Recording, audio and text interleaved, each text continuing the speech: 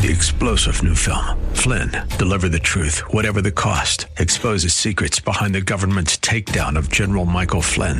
Flynn knew what the intel world had been up to. He ordered the first audit of the use of contractors. This set off alarm bells. He told the truth. He was the most dangerous person for Donald Trump to hire. They had to get rid of Flynn.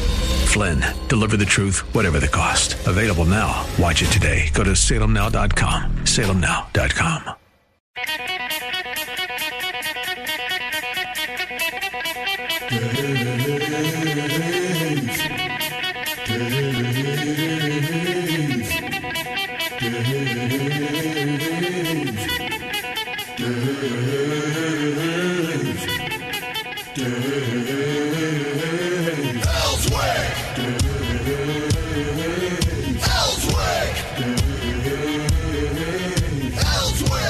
All right, let's get to it.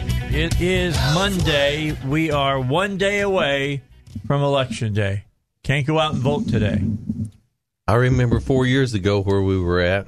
Yeah, and everybody was saying, well, we're going to have Hillary Clinton as president. And I kept saying to everybody, have faith. It's not going to happen. And then I saw people in my own studio go crazy. Yeah, we watched him go. Night. We know who you're talking about. Yeah, and went nuts when he's got an avenue to win. And I said, I kept telling you he did, and I'm telling you, the president's going to win Arizona. The president's going to win Arizona. The president's going to win Florida. The president will win Pennsylvania, and the president will win Minnesota and Arkansas.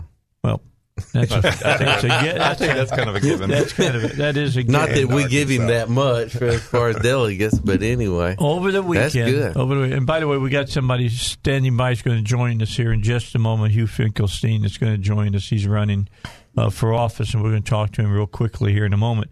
But I just wanted to mention to everybody, have you been watching TV and looking at these rallies? Oh, yes. That the president is holding. Wow. 29,000 people in North Carolina yesterday. Wow. 29. And not in a big city either, folks. No. And he's getting, was it Minnesota, one of the places that was really cold, and he had thousands, and it was cold out there. Well, if you're from Minnesota, you don't care. Well, you're used to that. I'm sitting down south you. here thinking, man, that is cold. I went to. It was like being at a Packers game. The one place he was at.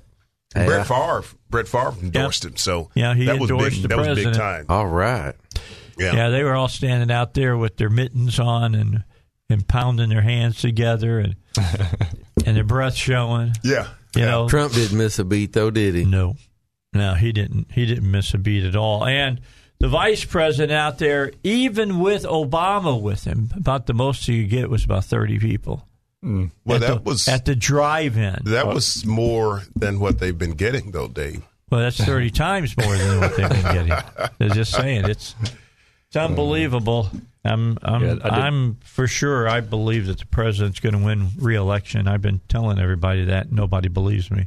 David, and you just by virtue of your years that God has blessed you to, you've seen more elections than the rest of us here. Have you ever seen someone with this much enthusiasm in a campaign and still be that far behind in the polls? No.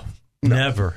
No, never. The only person I ever saw with this much kind of enthusiasm was Nixon back in the early 70s. That's why I referenced that you were the senior guy here. I mean, that's going back then. I mean, Hubert Humphrey and LBJ and all of them for the Democrats didn't bring this kind of excitement in. What people liked about Nixon? That's obviously law and before my order. time. That's what the after going through 68. Let me tell you, law and order was the big one. Are we back there again? Now? Kind of, sort of. I think that's exactly why President Trump is going to win re-election in Minnesota, is because of law and order. I really do. I think most Americans don't like to see their cities burning. No. They just don't want to see it. Hugh Finkelstein is on the phone with us right now. Hugh, how are you? Well, I got to admit, I've been a little better. You've been a little better. You feeling under? I was actually tested positive for COVID last week, so my voice is a little raspy. So that's why you're not in my studio, because we would have had to throw you out. Exactly, Dave. See, I got Heidi, my producer, and if you had even said you ran a fever, you would not have gotten close to me. I'm just telling you, she would have kept you far away from the studio here at 101. So what have you been up to then? I mean, you're into the last basically week of the campaign and you're sidelined. So what have you been doing? Well, we've been really blessed because we've had a lot of good friends and just people coming out of the woodwork to help volunteer manning the polls. And that's the big thing. So my wife and I have been coordinating that, trying to get them. Well, I'm not getting them anything. My wife is getting them signs and other things that they need during the time that they're going to be watching the polls. All right. So you're running against who? I'm running against Casey Tucker for 2nd Division Circuit Court, and that's for Pulaski and Perry County. Now, you've had really good. You've been a judge before, correct? That's correct. I was Little Rock District Judge in 2017 and 18. And they gave you high marks for what you did while you were judge. For some reason, the Bar Association voted me Judge of the Year both years that I served, and I was appointed by ASA to serve on those. So I feel very humbled to have been given that honor. So how are things looking for you? Well, I mean, that's the whole thing is you don't know in a pandemic. You know, we can't run polls because our money goes mostly to advertising, which I'm advertising on this station. Yeah. I mean, it's my people are telling me we're getting good reaction at the polling locations that they're at, which is always a positive thing. So, what is it that you want the voters to know about you, Hugh? What are the things that you want them to focus on when they go to the poll? Why should they use their little device to punch your button? Well, I mean, you hit on the biggest thing is, the whole time for the last basically year and a half, we've been saying experience matters. And it's not being a lawyer isn't easy, but it's a lot easier than making the decisions and being the judge. And I've done that for almost 2 years. I've heard these kinds of cases that we're going to hear in circuit court because district judges have a circuit court docket. I've presided over dozens of contested hearings. I know how to run a docket, and the biggest thing is that knowing how to do something is very important. You don't have to take time to learn. I'm ready to go on day one. I mean, as you probably know from my commercials, I've been endorsed by every FOP in the county. I've got a lot of support from lawyers of all types. Most of the lawyers are people that were on the other side of the bench against me when I was a prosecutor, and they know that I'm fair, I'm ethical, and I understand the system. And those are important things to note when you're picking a judge. Did you have a question, Paul? So this is Paul Calvert here. As a judge, tell me what your philosophy is in regard to stare decisis or judicial precedent. Is it something that takes precedent over what you believe the Constitution would actually say, or do you believe that you have a duty to uphold precedent or stare decisis? Stare decisis, what you're talking about is absolute. I mean, you can't legislate and make law from the bench. You can't go with, well, I understand the law says this, but my personal opinion is that. You have, as a circuit court judge, the people appearing in front of you need consistency. And the only way that they get that is knowing that the judge is going to apply the law as it is, not as they want it to be. And that's very important. Okay, so did you guys have any questions You have any questions, Iverson? No. Anything from you, RD? You know, though, this is RD. The one thing I've experienced in some cases in the lower courts, whenever you show up with documentation that shows right and wrong and what a contract was, I've heard a judge say in court in Pulaski County, well, if I make both sides equally as upset, then I've rendered justice. Mm-hmm. And I appreciate what you said, that there is a law and there is right and wrong, and a contract has a meaning that should be able to be determined by the law. So, you know, have you seen judges do that before, where they just try to see if they can go down the middle so not to make anybody equally mad? You're talking about splitting the baby, right? Right, exactly. Well, I mean, most of the time, and especially in what I do, I mean, I was a prosecutor for 25 years. There's my side and then the other side, and you're trying to convince the jury or the judge one way or the other. Seldom do we have those splitting the baby kind of things, because the person's either guilty or not guilty. And I think if you get into a situation as a judge and you're trying to make both people feel like they won something so that they go away a little bit happy, I think you're not serving justice. And in these cases are going to be domestic and probate. So you're talking about kids' lives. You're talking about custody and child support and things like that. And the emphasis has to be on the kids and their upbringing and their health and welfare. So when you talk about splitting the baby, those things literally could happen in these situations, and you want to make sure that you're doing the best for them rather than making somebody feel like they won something. So I just don't think that's a good approach. So you're dealing with, in this case, would be a child custody type issue. Is that a lot of what you would be dealing with as a judge? Well, in this division, all the new judges are going to be doing domestic and probate. So yes, it would be divorces, domestic orders of protection, things like that, as well as probating and probating wills, guardianships, things like that. So for the average Arkansan that would come before you during probate, what's the best way a family can arrange their affairs so that probate is basically taken out of the mix? Well, with probate, the best thing that you can do is have a validly executed will, because that's going to say what you want to happen with, whether it's your kids or your possessions. I mean, I know this firsthand. In 2008, my wife Kim passed away, and she had a daughter from a prior marriage, and her ex hadn't seen her daughter, who was 14 at the time, for 4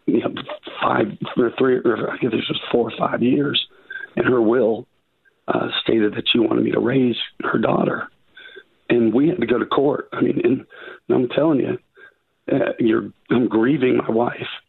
Cassie, her daughter, is grieving her mother, and the man who hadn't seen her in 5 years is fighting for custody, and we had to go and convince the judge what was in the best interest of her daughter. Wow. And having Kim's wishes there plain as day in the will, that helped.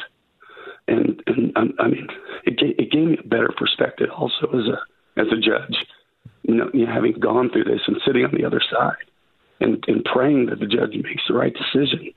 I mean, it focused how important all these cases are. It may be just one case for the judge, but it's the only case for that person who's involved in it. That's kind of interesting. A lot of times we think of a will being about our property or things like monetary value, but I guess I haven't thought about it very much as far as custody of a child if a parent dies. And I guess it's a reality, because the fact is that parents die young sometimes, and somebody has to take children. That's right. Hugh, we thank you for your time. Appreciate you joining us here on the Dave Elswick Show. Good luck tomorrow, and we'll be reporting the results tomorrow evening here on 101.1 FM, The Answer. We'll start at 7 o'clock, so tune in.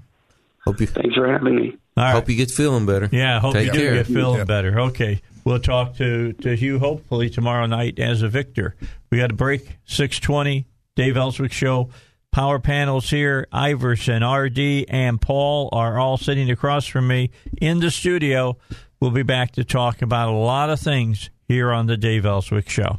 About 93 million people have already voted in the United States. Wow. So we'll have to see how many more vote tomorrow. What was the last election? About 140 million, 130 something million? like that, yeah. So, people have been voting for 3 weeks now. And I wonder if there's people who voted for Biden who are looking at all of these stories now about his son that are having buyer's remorse. I think I've heard some of that. I think I've heard that there is some of that going on where people doesn't matter. have already voted. Too late. Right. Not in every state, from what I understand. Yeah, that you can go back and change your ballot. That's in some states. nuts. In some states. How do they pull that off? Well, again, states. States, right? If they have secret ballots, how do they go back and say, "Oh, we're going to let you pull your ballot back out"? Well, your name is on your ballot. They can find your ballot. Wow. Yeah, but So basically, like they got a filing cabinet in the back. They got a box. Wow. Yeah, that's scary. That's scary right they there. got a box. They ought to be locked up in a safe. They got a box and they got a pen. Yeah, and they got a box and a pen. So. They got a cell phone, too. Yes, I bet they do. Well, and those people who are having Biden's remorse, they should. We still got about 50 million then, or 50 million that haven't voted. That's correct. So that's enough to swing an election. Oh, hugely. So if you've already voted for Biden and you want to change your vote, call a few of your friends that have not voted and tell them why you want to change their vote and let them be a surrogate for you. Yeah, that's true. Well, I guess you can go find two people. Don't add your votes to mine. Exactly. Cancel mine out. So we know by the margin of victory for the last electoral victory for the last presidential election that a few 100,000 people is all you need. Well, what was in Wisconsin? Just a little over 2,000 votes? Yeah, and what's Michigan, like 10,000? Yeah. Not Michigan, Pennsylvania, I think it was. No, Pennsylvania. It was close. It was, so there were a lot of close states. And this one is when Donald Trump was an unknown. He has a record now. I was listening to Hugh comes on before. Yeah, Hugh Hewitt. And he was having people call in that did not vote for Donald Trump the first election, but are voting for him or have voted for him this election, and why.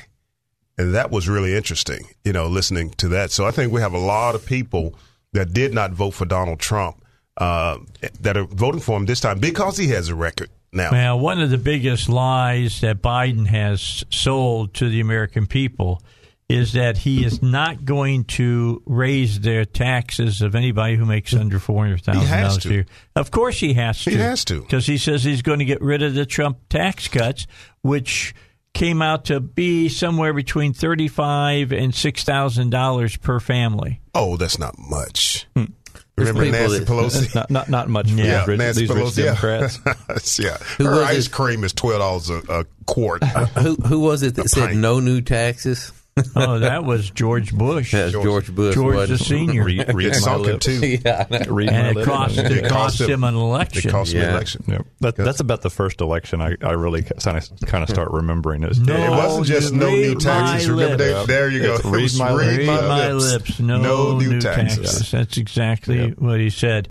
And I said, keep that in mind for Biden, because he told that lady, look in my eyes. Yeah. Look in my eyes. No new taxes. I know we got these young ones over here, but do you remember what George Bush, no new taxes? Remember what the deal he cut with the Democrats Yes. for the new taxes? I think it was like 5 cents.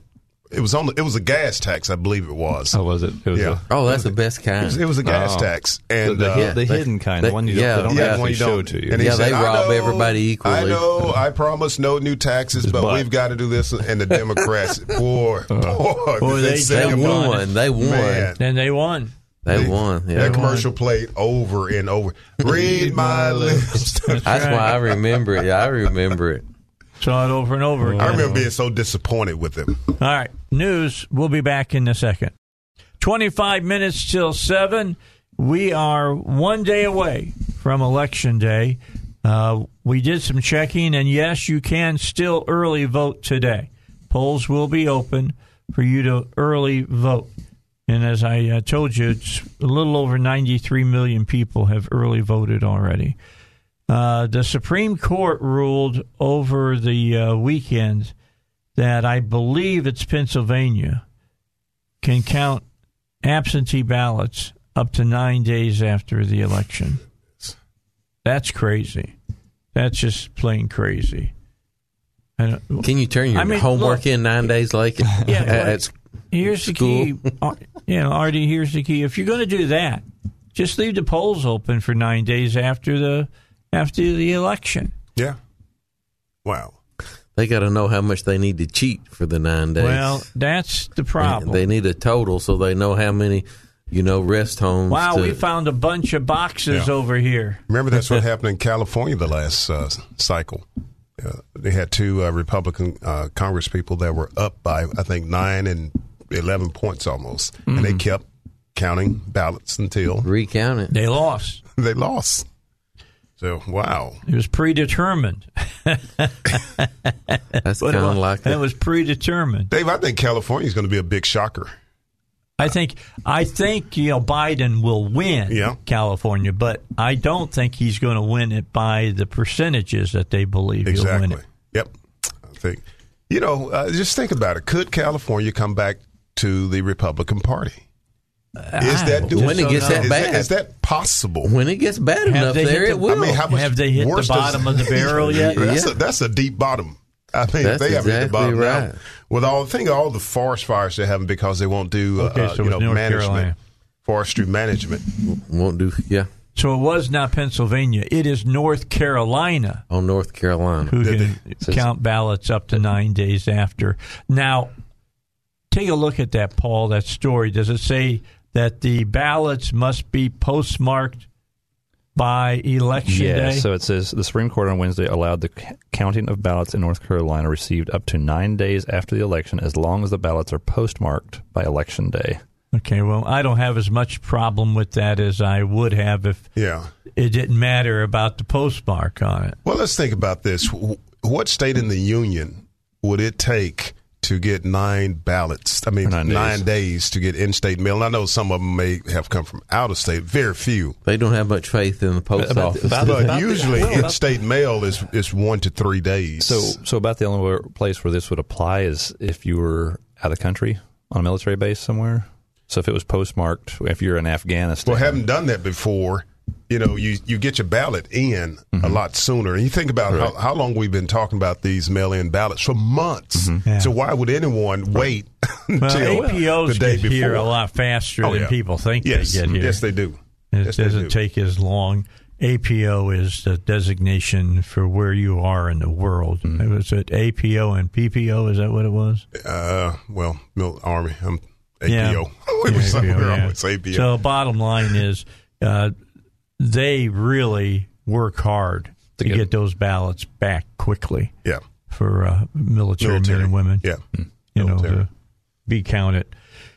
Did you see what the Boston Globe associate editor Renee Graham said over the weekend in a tweet?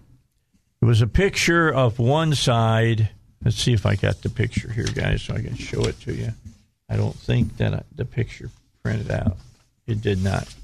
It was a picture of a Trump rally with the American flag and the Trump 2020 flags on the back of pickup trucks, right? Fluttering in the breeze. Then on the other side, it was ISIS with the ISIS flag fluttering in the breeze. And here's what it said. She captioned the tweet this way. See the difference? Me neither. Oh, wow. She compared Trump supporters to ISIS followers. And a lot of people went after her radio host Sebastian Gorka, who you hear on 101. Yes, you moron. The left is a group of patriots who love America and our Judeo-Christian civilization. The right are savages who kill Christians, Jews, atheists, and apostate Muslims, and you're still an imbecile. So we've got a Muslim group that probably actually executes homosexuals and transvestites / transsexuals. And Did you say might? There is no might about it. If they find them, if they catch them.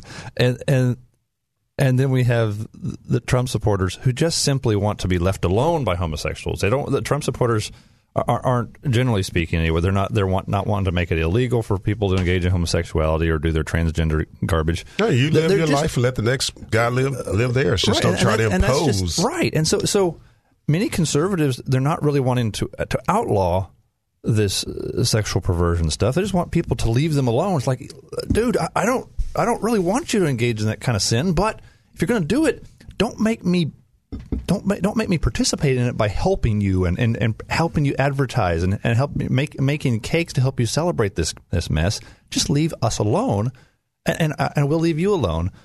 Well, on the other hand, she can't see the difference. No. Well, what's at stake at this election is our republic. If you look at Europe right now, there's leaders in Europe making decisions for an entire country that doesn't make any difference if you're in a rural area or if you're in London or if you're out in the country. They're making one decision in London. People say, but that's not what Biden stands for. Biden stands for, let me just give you a little piece, a national mandate that you must wear a mask. And we have to shut the economy all the way down, except for a few essentials. Except for, and I don't know what those are, but last time, don't have to shut casinos. Churches have to be shut down. Casinos don't. Yeah, the Supreme Court. But that's exactly what's at stake. Well, one thing in the Republican platform is more local a decision is made in government, the better decision is made, because the same rule doesn't apply all across the entire country the same. There needs to be a republic so each state can make its own decisions and it's best when the state lays it up to the county. Yes, all the way. That's what at stake. I guess everybody else on the left wants somebody in Washington that makes everybody else do what they want them to do. That's exactly right. So they want to take our freedom away from us. But see, the people on the left make a really boneheaded decision about that. They want a strong, centralized government, a very strong centralized government, because they believe the government will always rule in their favor. So that's what they think. A few hundred years ago, that is laughable. There were some religious groups that were doing what's best for the people. They would impose their religion on other people, and this is good for you. We need to keep you from hurting yourselves. We keep you from going to hell. And so then they would enforce their religious views on their fellow man through government mandates and such. And how is this different? Yes, the Democrats and those on the left, they're wanting to enforce their ideas, their secular, immoral ideas in many cases, on others because they think it's good for us. How is that different than these religious groups several hundred years ago? Not. Yeah. What have I always said on this show? If you go far enough to the left, you get totalitarianism. Yeah. If you go far enough to the right, you get totalitarianism. That's exactly what you get. No difference. And in both cases, the issue is it's violence that's unjustified against people that shouldn't be aggressed against. Well, it should be freedom. Well, that's it. I liked Ben Dominic. He is the co-founder of the Federalist. And here's what he said about the associate editor of Boston Globe, saying, you see the difference between Trump supporters and ISIS? Me neither. He said, Ford versus Toyota, because everybody basically on the left is driving a Ford, and all the ISIS people are driving a Toyota. He says, oh, wait, right. The beheadings. Well, hold on. Who created ISIS? Yeah. Who created ISIS? Well, crazy Muslims over there. With the help of an American president? Oh, yeah. Well, Obama left a vacuum. Yeah, he left a vacuum. So that's what happens. And when there's ever a vacuum, something will fill it. If ISIS belongs to any party, it's the Democrat Party. Yeah. It's their JV team, remember? Well, they didn't. Yeah, they didn't do anything to stop them. They didn't do anything. You know, that was that's the case. Their JV do team. Anything to stop them. All right, I'm taking a look here. We got Carol. Is that who it is? All right, Carol's on the line. Hey, Carol, how are you? Welcome to the Dave Elswick Show today. Good morning, Dave. I just wanted to comment on the Mr. Finkelstein's race. Yes. Family Council sends out a large questionnaire, has all kinds of questions on it, to every candidate. And that's how they come down one side or the other on who they endorse. Mm-hmm. And they have endorsed Mr. Finkelstein. Sure. So for good. FYI, Family Council has endorsed him. That's great. Because of the answers on or the lack thereof. I find way back when Jerry first started the Family Council, and that was back during the Clinton era. People that didn't want to tell you that they were, say, pro-abortion, they just wouldn't answer it. So you can tell a lot by what they don't answer on the questionnaire, because they don't want to commit one way or the other.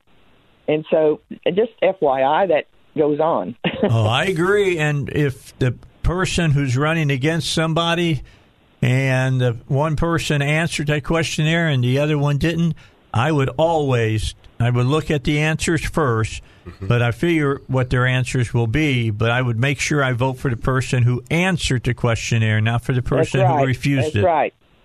Absolutely. Exactly. They were honest and upfront, and this is how I am.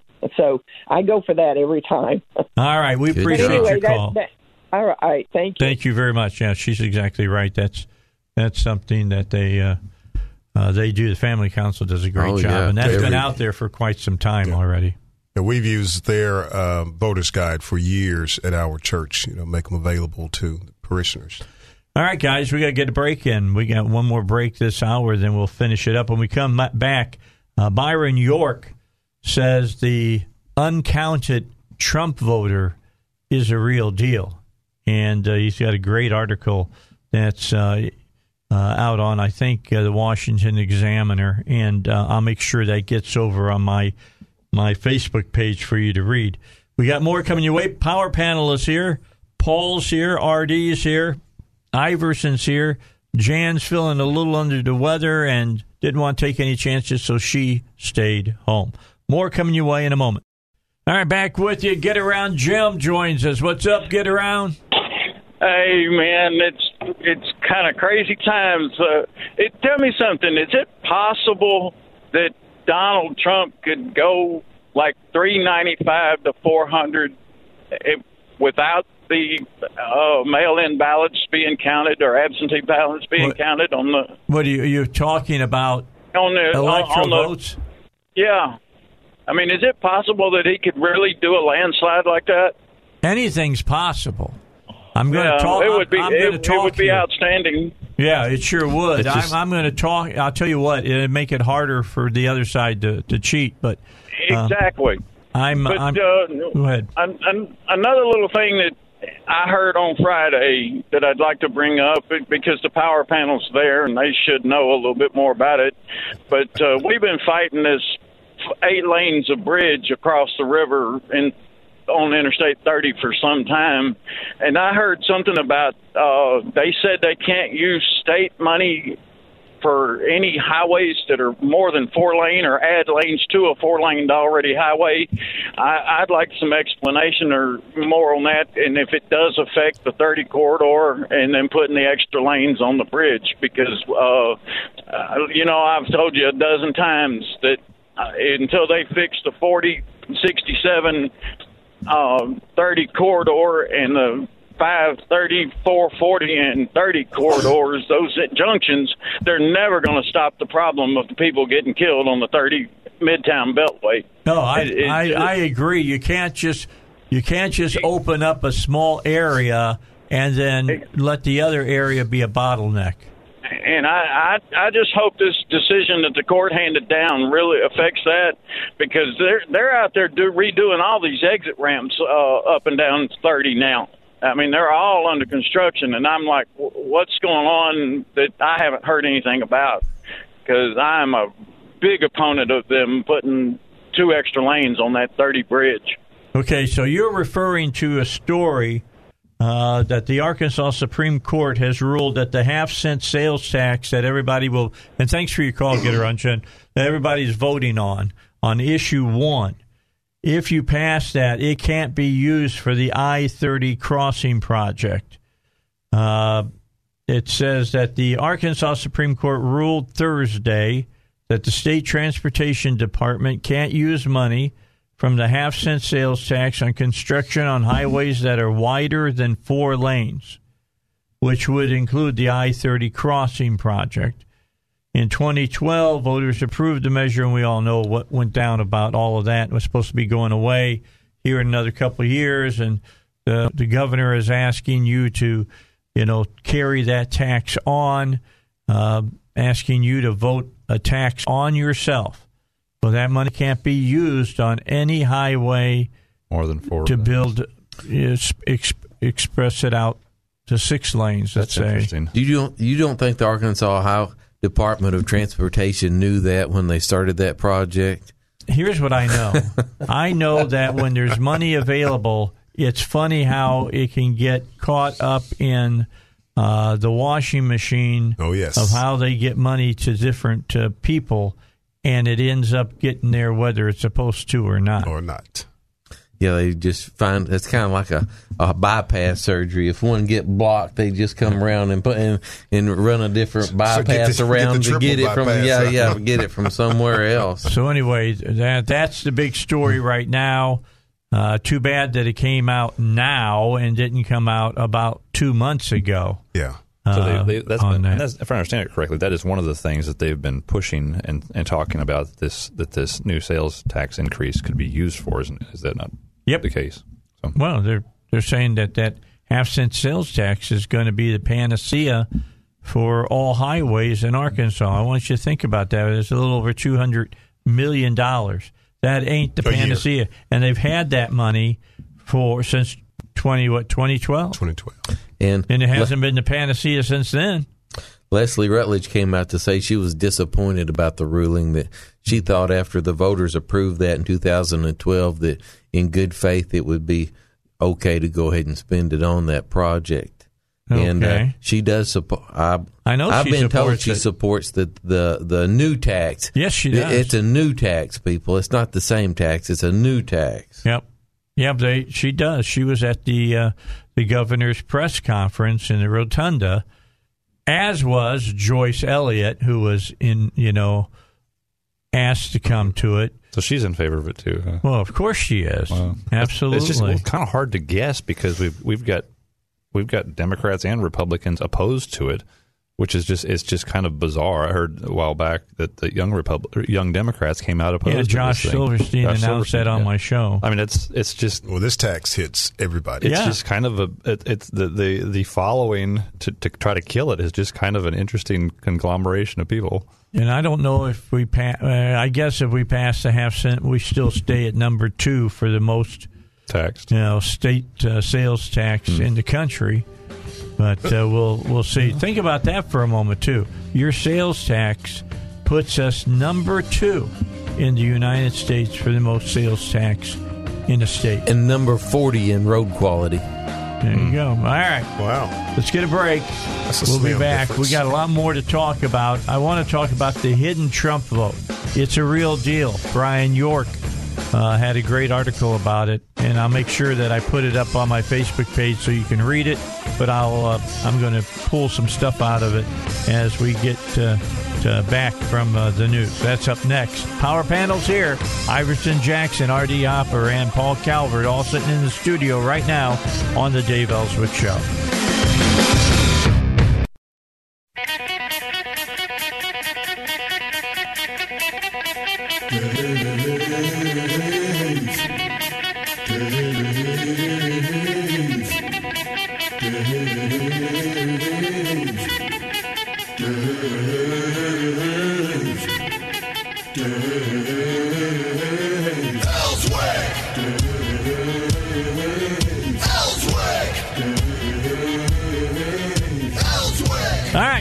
for the second hour of today's Dave Elswick Show, last live hour, and then we'll be on at 6 o'clock this evening again to talk further about the election.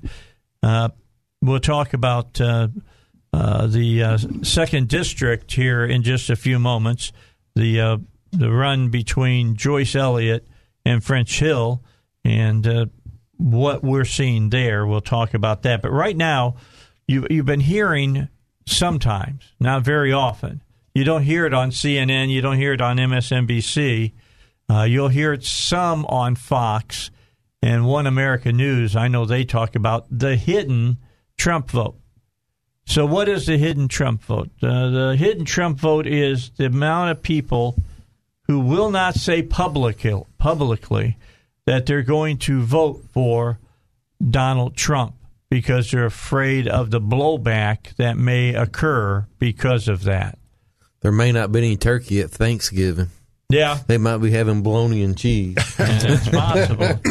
Well, Byron York wrote a really good article about this in the Washington Examiner, and I haven't sent it yet to Elizabeth, but I will forward it to her after I get off the air and make sure that she puts it on my Facebook page. And if you're not part of my Facebook page, what's wrong with you?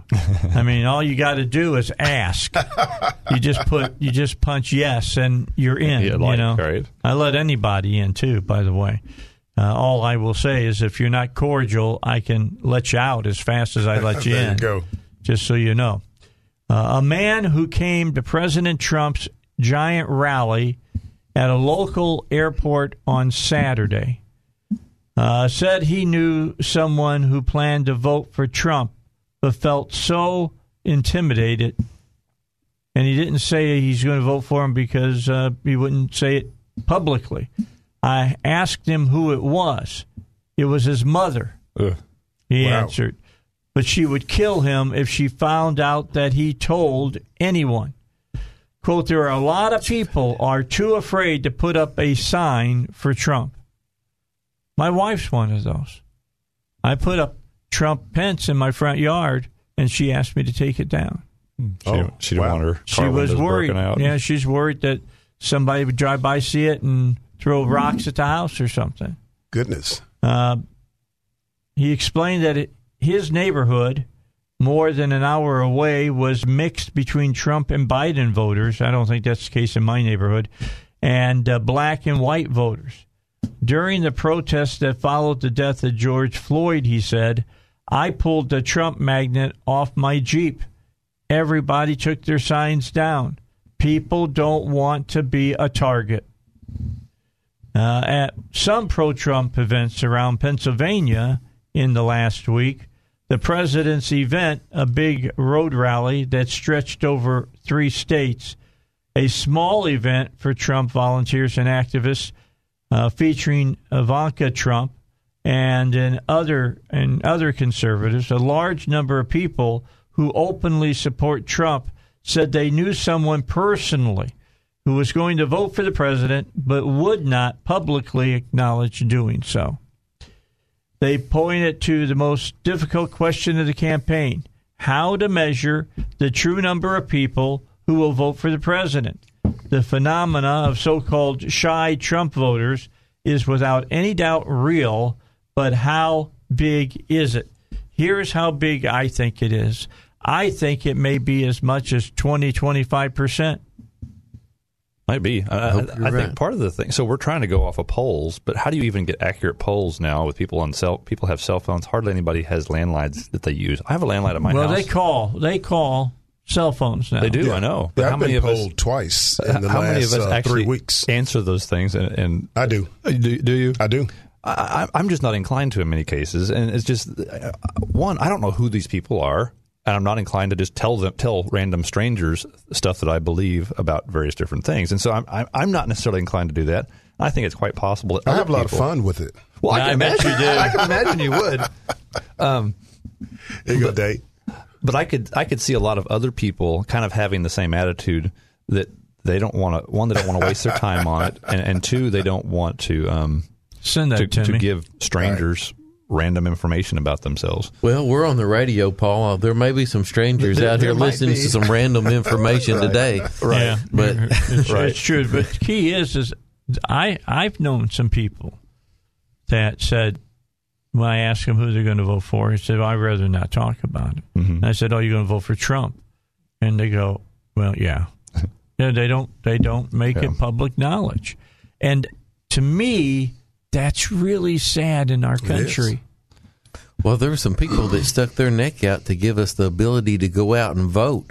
I mean, they signed the Declaration of Independence and put their neck on the line. Mm-hmm. And then you got people that are afraid that somebody's going to find out. Well, retaliation is real by government officials and whoever else, because the fact is that we live in a society that's highly regulated, and regulators and bureaucrats can really mess your life up. They can really hurt you. Yeah, but people don't need to be ruled by... Or these intimidation groups that people are more concerned about. I think it's more the intimidation groups that people are concerned about. I'm not sure. Or wacko neighbors. You can't be ruled by fear, though. If you're going to be ruled by fear, then you're never going to be happy. You're going to be like the wind blowing in all different directions. Consider this, RD. Consider this.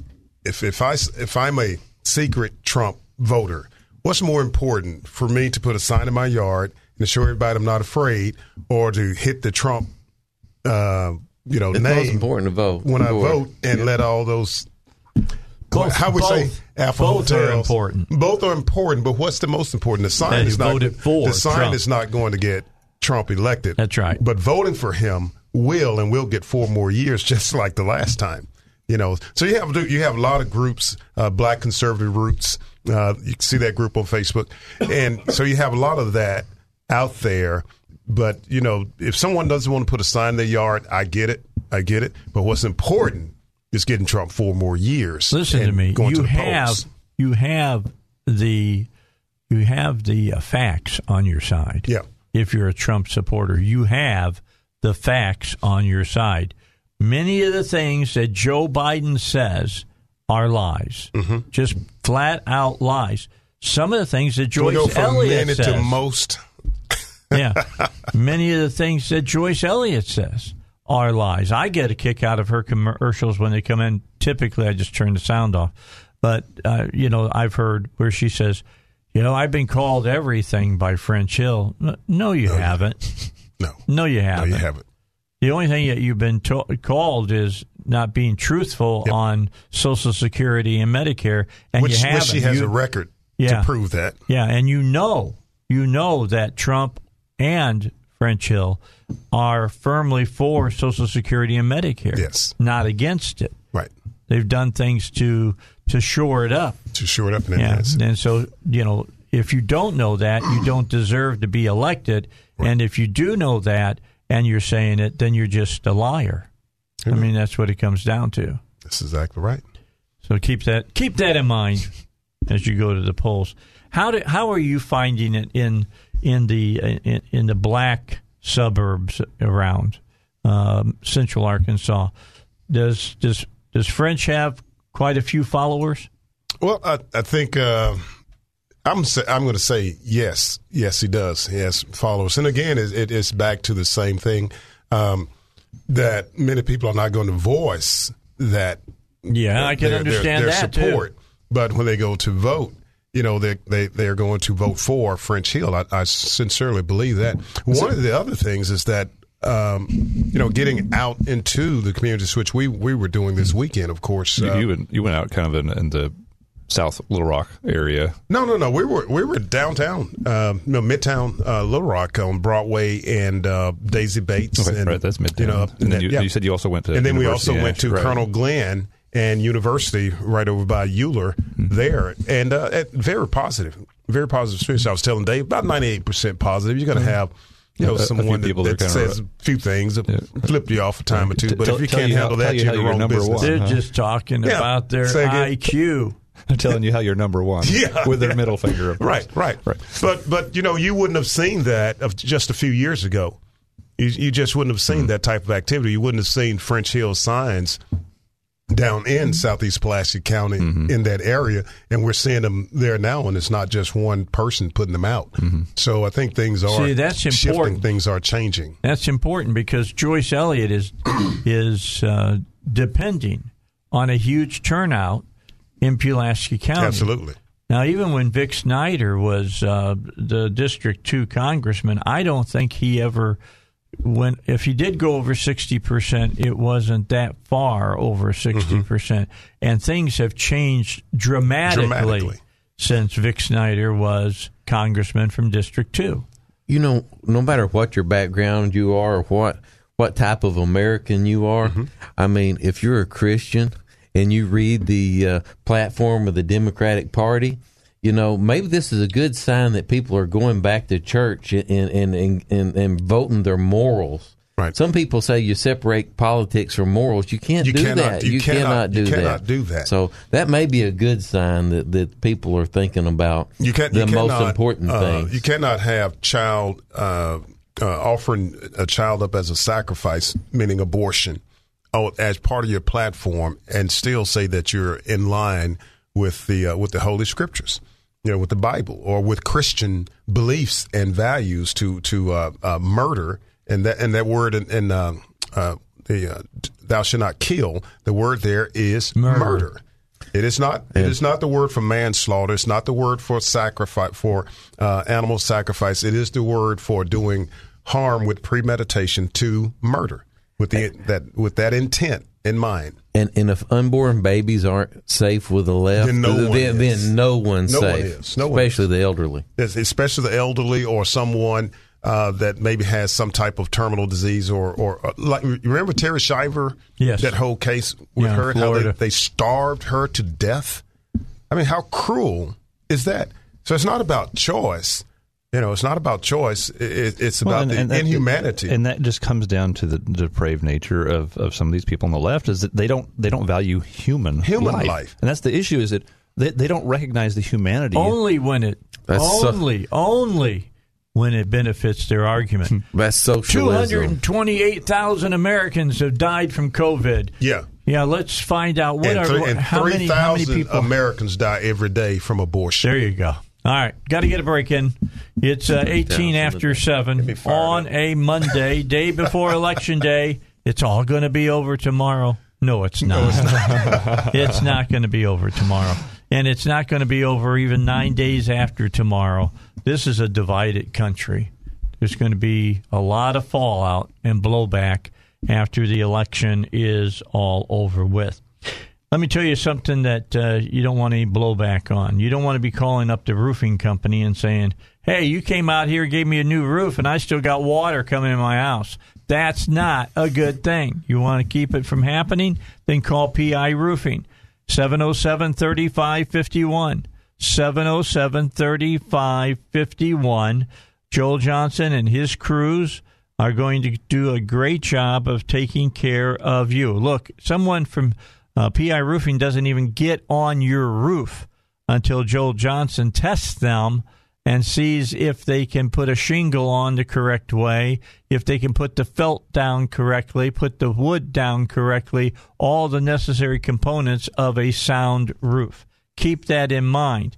And keep in mind as well that when water gets through the shingles, the felt, and the wood, it gets into your insulation, starts destroying it, gets onto your drywall in your house, starts destroying it, and on top of that, you might start getting mold, which can destroy your health.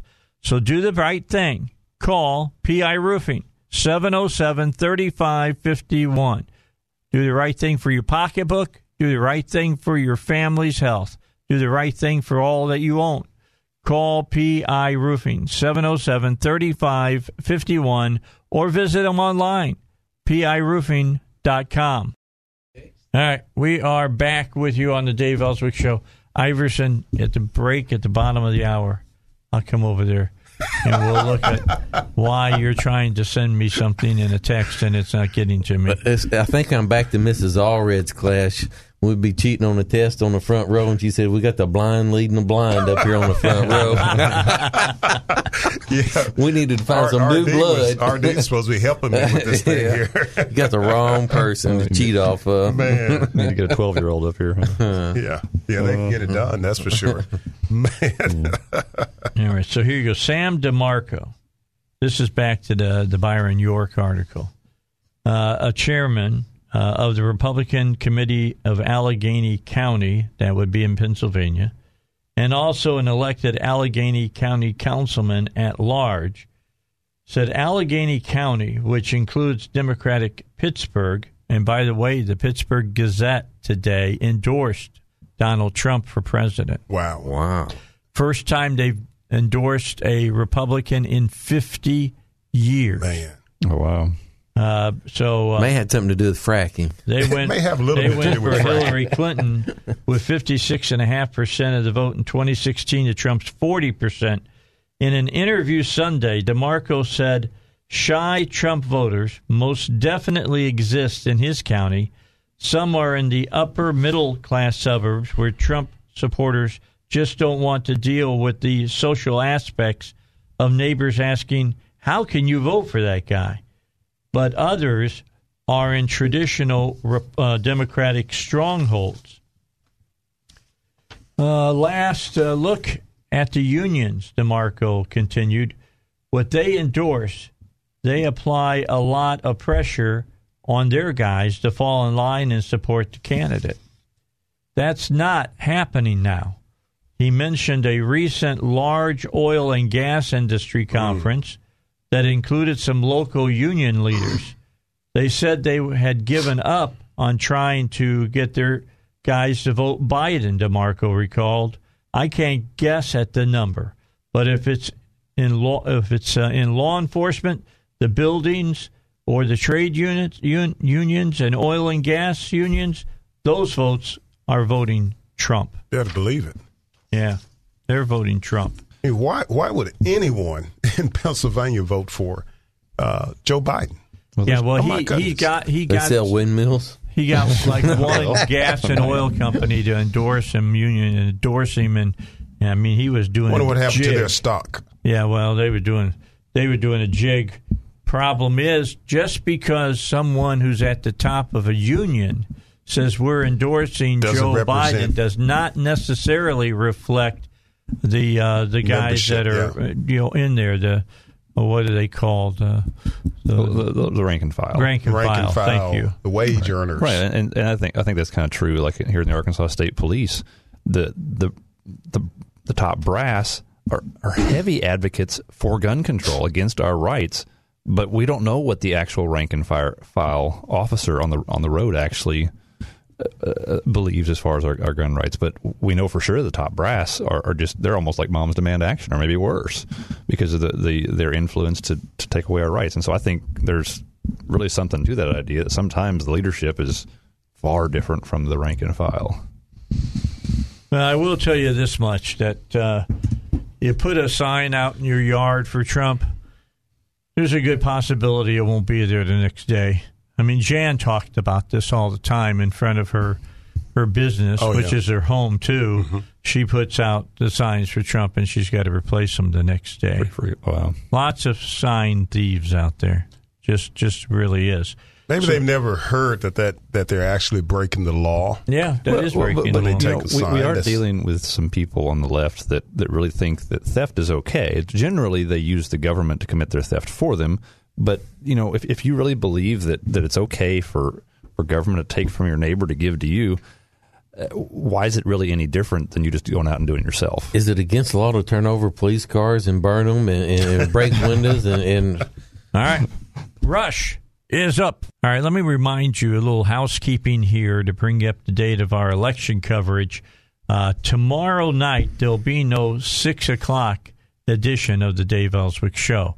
We'll join up with our network, the Salem Broadcast Network, and they will start their coverage tomorrow night it's really at 5, but we won't get there until 6.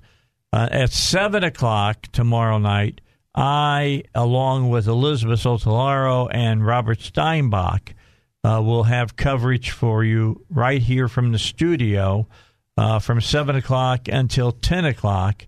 And then after that, we'll go back to Salem Radio Network's coverage, and they'll keep you up to date all night long. I'm expecting no results totally. Maybe it may take a couple days unless these unknown Trump voters, these, quote, shy Trump voters, come out in droves. And if they do, that might change things. But I don't know if it will or it won't. So just know, join us at 6 o'clock. We'll start our coverage. At 7 o'clock, we'll start our local coverage. At 10 o'clock, we'll end, go back to national coverage at 10 o'clock, and continue it all night long. On Wednesday, I won't be here since I'm staying up late on Tuesday night.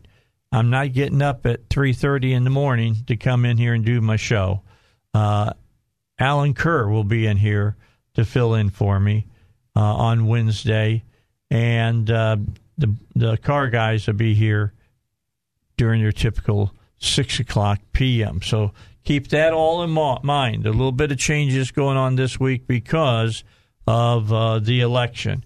But by Thursday, we'll be might have a little bit of clarity as far as the election goes. Well, because the thing is, if we've got so many paper ballots that are coming in that have to be counted by hand, I guess. They have to be pulled out of envelopes and whatever else. And I'm assuming they really can't start doing that until Election Day, I guess, or maybe till after the polls close. Yeah, let me give you what John sent to me about Thurston. Thurston.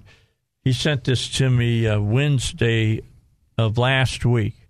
Early vote totals through Tuesday of last week. 2020, 534,264 ballots have been cast. Through Tuesday of 2016, only 347,150 ballots have been cast. So we're looking at almost 200,000 more votes at the machines. Absentee ballots requested, 130,629. The absentee ballots returned as of last Tuesday, 100,175. We're going to be counting for a while. Now, to be honest, count absentee ballots is not all that difficult. They put it in a machine and they count them pretty quick. So do we know how that works? Do they have... Is it like these where like they used to take the standardized test where you fill out little bubbles with a pencil? I think so. I think that's what it is. So the computer reads it. You got to use a Type 2 pencil, if I'm not mistaken. So, you know, as long as it's not a hanging chad. Yeah, it won't be a hanging chad. So apparently, the poll workers or whoever they are will have to pull these things out of envelopes and stuff them in a machine, I suppose. Yeah, they got to put them in the machine. They got to run them through the machine. Wow. So just think about all these states where all of their voting was done through mail-in ballots. Well, I've talked to the people in Cabot, and a lot of the poll workers are telling people after they get done voting, they take their card and they put it in a box. Right. So they're telling them to be sure to check at least the president on top and make sure that it's correct before you drop it in the box. Yeah, when you go up and put it in. Yeah, I look at the whole thing. I look at the whole thing, every issue, everything, to make sure this is exactly what I desire to have on that card. But when you get 100,000 of them and they're pulling them out of envelopes, they're not going to be checking every one of them. That's not their individual. Yeah, we're just talking about the individual. Yeah, I know it, but I'm saying yourself. They don't have that check system when you mail it in like that. No. Just keep that in mind. Willie joins us here on the Dave Elswick Show. What's up, Willie? Hey, Dave. Yeah. What scares me, Dave, if Biden gets elected, more incidents like the Kate Steinle incident will happen. Well, you're probably true. You know, that's a good possibility, because we know that Biden firmly sits on the side of illegal immigration. Yes. You're right. You know, he has, and he's kind of made that sure. We need to build that wall. Remember what he said, if I'm elected president within 6 months, I'll have a path to citizenship. It probably is. If you're illegal, hold your hand up. Oh, citizen.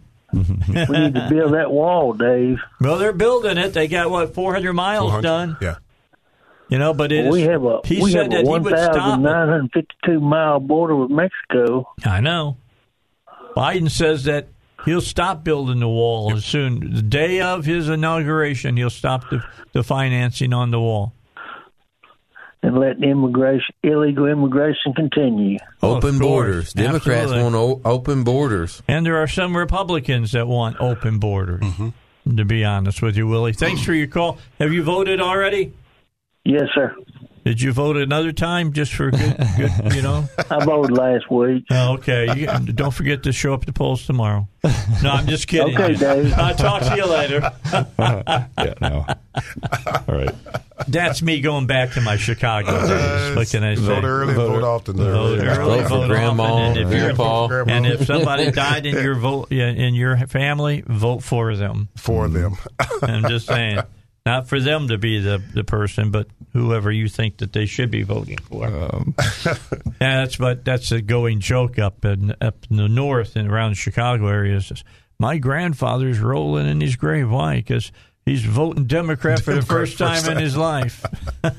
Another batch of those secret voters. They're not secret voters, but people who haven't voted for decades. And now are coming out to vote. And they're voting. It happened 4 years ago, too. Yeah. In our district, it's like 60% of the people that voted 4 years ago come out to vote for Trump hadn't voted in 6 to 10 years. Wow. So, I will just say this about what's going on in Lono County, because people were talking in the line.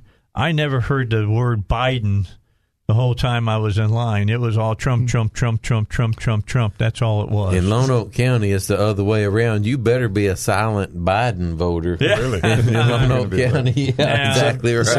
I wouldn't say, if you said you were voting for him, I would get into a conversation of why. Mm-hmm. So I heard something, or read something, actually, on Stephen Meek's Facebook page, that supposedly it's illegal to try to promote your candidate while you're standing in line at the polls. Oh, yeah. Well, yeah, that's... Yeah, and so to me, it's like, well, if I'm standing in line and there's somebody next to me, why can't we talk about our favorite candidates? Is there something... So define promoting? Well, yeah. I guess it's... I don't know how broad that goes, but you can't wear a T-shirt, you can't wear stickers, from what I understand, but apparently you can't even talk up your favorite candidate. It's like, oh, I want to vote for... Well, I've been in trouble about the issues. Yeah. I'm usually not talking about the candidate. Right, when I'm standing in line. I'm like... But at the end of the day, do you know what issue 3 is? I can understand maybe not being disruptive, but does our free speech end on public property simply because there's basically the polls are basically a few yards away? I think that's where the poll workers aren't telling people how to vote whenever they show up. Well, they give you I can understand the poll workers. I understand the poll workers, but our fellow voters, can we not stand in line and try to talk each other? I think they say once you get in the building, you got to shut up. I think that was passed to make sure that everybody wasn't going in and just asking the guy sitting behind the desk how to vote. Well, once you get in the building, with the COVID, once you get in the building, everything, you just got to move from this place to that. Mm-hmm. So there is no talking, which I completely understand. But it's just standing in line. Apparently, if I think it's within 100 feet of the polling site or something like that. But well, that's different. That's different to stand with because when we were out there Saturday, just off of what is that, Cohen Library, okay. And we had our French Hill signs. You had to stay a certain distance away. You got to stay a certain distance away. Right. That's different than being in line. And you have a button on, maybe says, Trump 2020. Right. That's very different than standing out waving a sign. Well, and I think some of this is it kind of bothers me though that in various different places we've outlawed certain forms of free speech that might be offensive to people, but they're not disruptive or destructive in any way. I mean, just like I think sometimes in courtrooms and other places that we've decided that you can't engage in certain types of free speech that aren't disruptive. I understand telling people you can't be disruptive, but if you're in a public place where you have a right to be, what is wrong with engaging in silent free speech, whether it's through a T-shirt or passing out pamphlets or whatever else, so long as you're not being disruptive in any way? I think passing out pamphlets is different. That's campaigning. versus just having a T-shirt on to support your candidate. I understand, but pamphleting is a very kind of sacred aspect of free speech. That's another law we need. We need for the government to protect us from ourselves. You know, that's my favorite kind of law. I think that we'll pick it up. Yeah. All right, we'll pick it up in just a moment. We got to get our final break in for this hour. Don't forget our good friend over at Hillcrest Designer Jewelry. That is Eric Coleman. He will make the ring, the necklace, the bracelet, the anklet for you, for that special someone in your life. It will be unique. It won't be able to be bought at some other big box store. Plus, the cost is going to be fantastic because if it's a diamond, Eric has got a lot of just what you call, box diamonds that you can look at and pick from. He's got all kinds of colored gemstones as well, and he can design the ring or bracelet or whatever piece of jewelry you're trying to get for that significant other on the computer that's there at his office. Make a 3D replica of it so that you can see what it will exactly look like. That's at Hillcrest Designer Jewelry. Visit them at 3000 Kavanaugh here in Little Rock. All right, 8 minutes remaining here in this hour, our live last hour on the Dave Elswick Show. Again, don't forget that tomorrow we'll be on in the morning, Elizabeth and I, and we will go until, 8 o'clock. But we won't be on at 6 o'clock because we'll be with the Salem Radio Network and their coverage of the election. So we only have 2 hours to do tomorrow in the morning. That's it. At 7 o'clock in the evening, I'll be back here in the studio with Elizabeth and with Robert Steinbach to start our live local coverage that will run from 7 o'clock until 10 p.m. Is there going to be a winner at 10? Probably not. Just my feeling that we probably won't, because there's going to be so many absentee ballots and things that are coming in that even if Trump has an insurmountable lead, the networks are not going to call it for him. Now, if Biden does, might be a different story. I'm just telling you. So if it's Trump, it won't be that way. Do we know how many states have gone basically full absentee ballot or mail-in ballot? Has there been? If the state is blue, probably has gone full blast ahead for look that up here, see if I can figure it out. So, you're looking. I mean, Michigan, for instance, that's going to be an interesting race, by the way. Yes. That the gentleman who's running there for Republicans, I think that he is a veteran.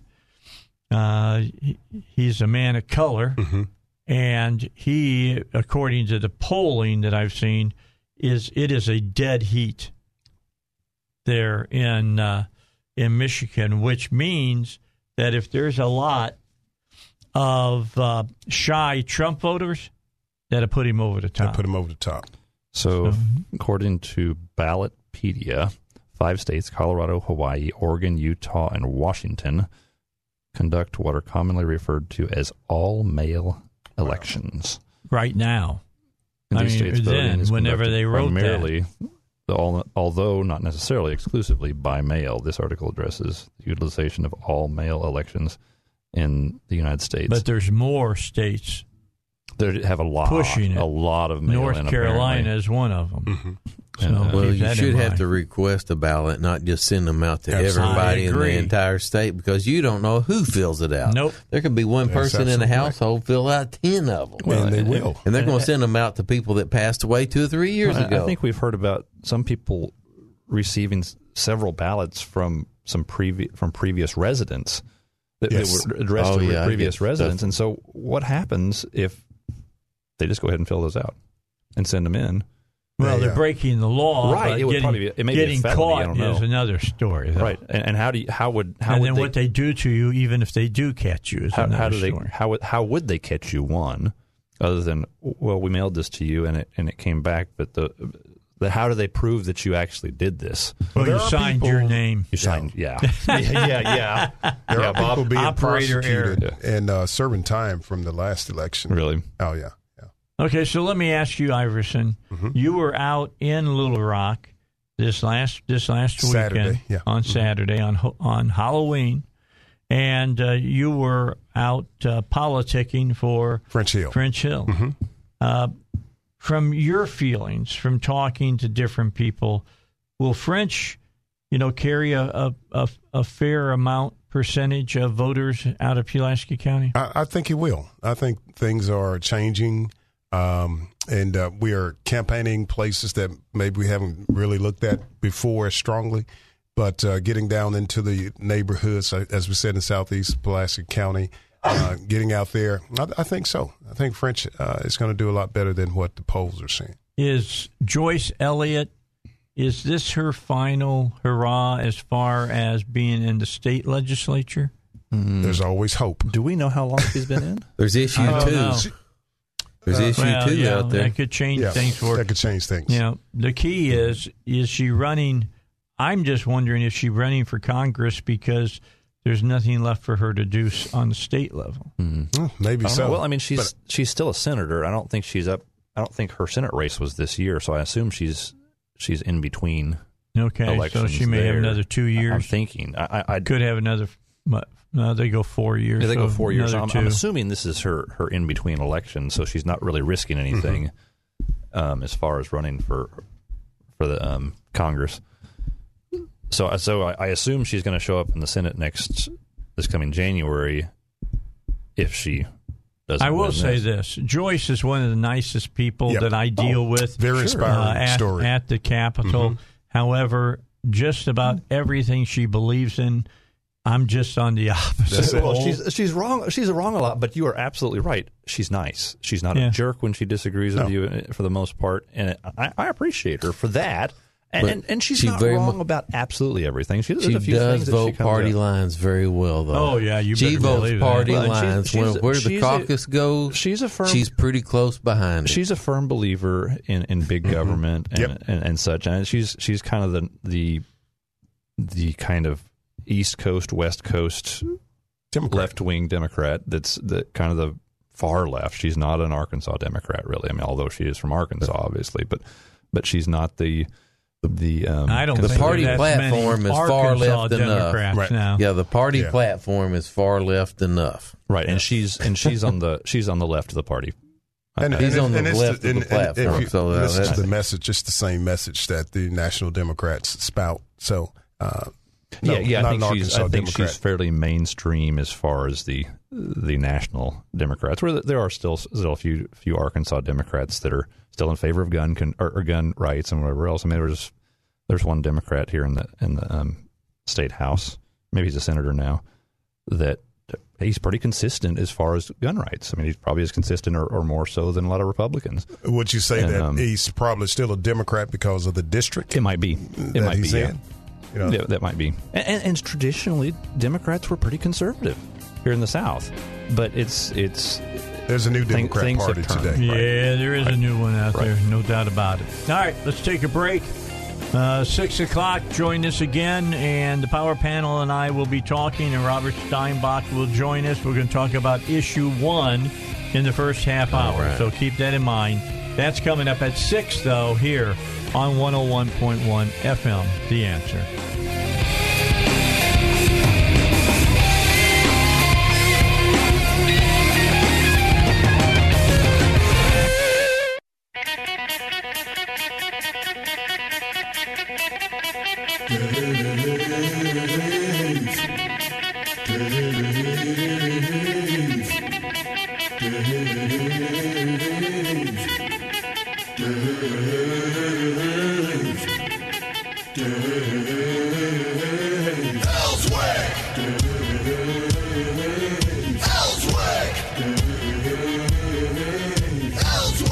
All right, 6 o'clock in the evening, and tomorrow is Election Day, and we'll start our coverage of the 2020 electoral process at 6 o'clock tomorrow evening. Our local coverage will be at 7 o'clock, from 7 until 10 o'clock, and Elizabeth Sotolaro will be here, as well as the man who's joining us this half hour, Robert Steinbach. Robert, on my Facebook page, we posted your op-ed, and we got about 2,000 likes on it, and people sharing it with other people all across the state. Congratulations. Wow. Well, thank you very much. I don't know if I'm deserving of the congratulations or you and your audience are, but the fact is that this issue 1 is a scam.